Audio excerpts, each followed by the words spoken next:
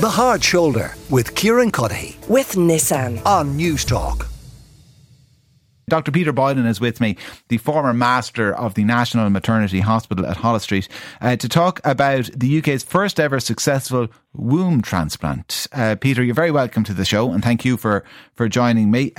How significant is this success?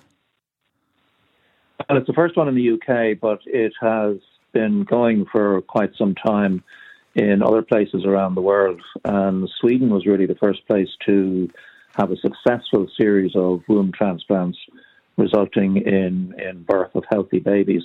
And that was back in 2014. It's only 9 years ago, mind you. And since then, there's been about 100 successful transplants around the world and about 50 babies, healthy babies, reported from those. So it's still relatively early. And obviously, if it's the first one in the UK, well, it's very new surgery and new technology and so on. How complicated is the surgery then? If it's been around since, what did you say, 2012, so kind of 11 odd years, but only the first one now in the UK, I take it it's not entirely straightforward. It's not, no. And surgery like that would begin with a lot of research on animals, and that goes back to the late 1990s or even before then. And then the first in a human was in 2000 in Saudi Arabia, but that was not successful and the womb had to be removed after 3 months. So the surgery itself is delicate because you have to dissect out blood vessels from the donor very delicately, and then they have to be joined up to blood vessels in the recipient, the woman who's receiving the donated womb. So it's very tricky surgery, basically, but you would have two teams working together. So one team would be removing the uterus, and then the other team would start to do the transplant.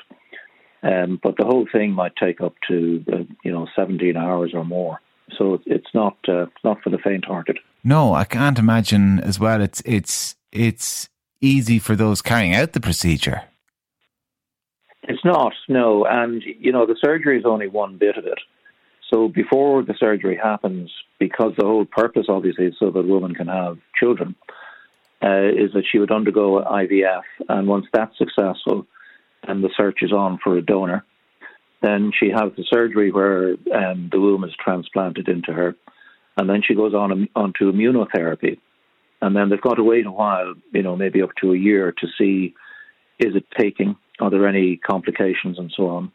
And then they will implant embryos, or an embryo, preferably only one. And then when that pregnancy gets to a particular stage, they'll do a cesarean section to deliver the baby. And then after a maximum of 2 is the current sort of guidelines, then they would remove the uterus and she could stop taking the immunosuppression. And again, taking immunosuppression leaves you liable to infection.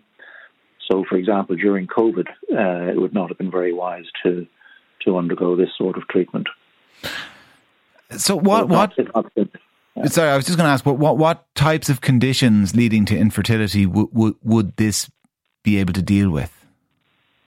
Well, there's an unusual condition where a woman is born without a womb because that bit of her body doesn't develop at all. She may have ovaries, for example, and a vagina, but not have a womb, not have a uterus. Or she may have had surgery to remove her uterus at a young age, perhaps because of a tumour. For example, cervical carcinoma might be an example of that. Or she might have had her uterus removed following, say, hemorrhage following delivery of her first baby. So those are the sort of situations where somebody would be eligible, if you like, or would want to undergo this procedure. How likely is it that we will see this at some stage in an Irish hospital? Or rather, how likely in the foreseeable future that we might see it? Well, I think it'll probably take a long time. And that's kind of similar to all surgical developments. It takes a while, for it to settle down into becoming a standard type of treatment. And IVF was exactly the same. It started in the UK, and then it took several years for people to train and to become comfortable with it, to understand the nuances. And so the same thing would happen with surgery like this. And you'd have to have Irish surgeons going to possibly to Sweden, where they have a lot of experience, or to the United States, where there's several institutions in Houston and Texas, for example, is one, to train in the technique. And because it's not a very frequent procedure, that could take some time.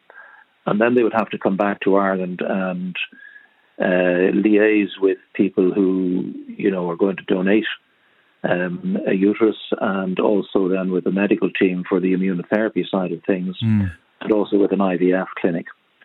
So it's a whole sort of complicated thing. So I presume eventually, yes, just like IVF now is very well recognised and available, widespread in Ireland, but not in the near future. So when you say liaise with a donor, we're talking about living donors here, are we?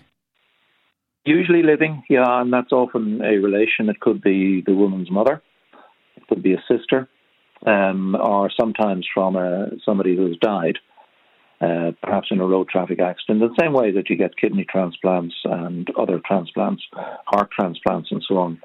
Obviously not a heart transplant from a living donor, but from people who have died. But to get it from a mother, I mean, the age of the womb, would that not be a drawback?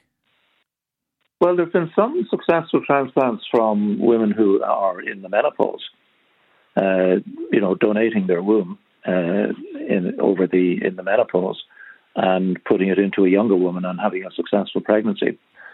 So it doesn't seem to be a bar to it. It doesn't seem to be a barrier. And whether the donor, well, if the donor's the mother, it goes without saying they have had children. So I guess the question then, whether it matters if they have or had not, if that womb has been used for that purpose, is a moot one, is it? I don't think it matters really, to be honest with you, because once pregnancy occurs, there's a whole load of hormonal changes within a woman's body, which results in the growth of the womb. It doesn't just stretch, it actually grows. And it's a muscular organ. So it grows and it swells to accommodate the growing fetus and the fluid around the baby and the placenta and so on.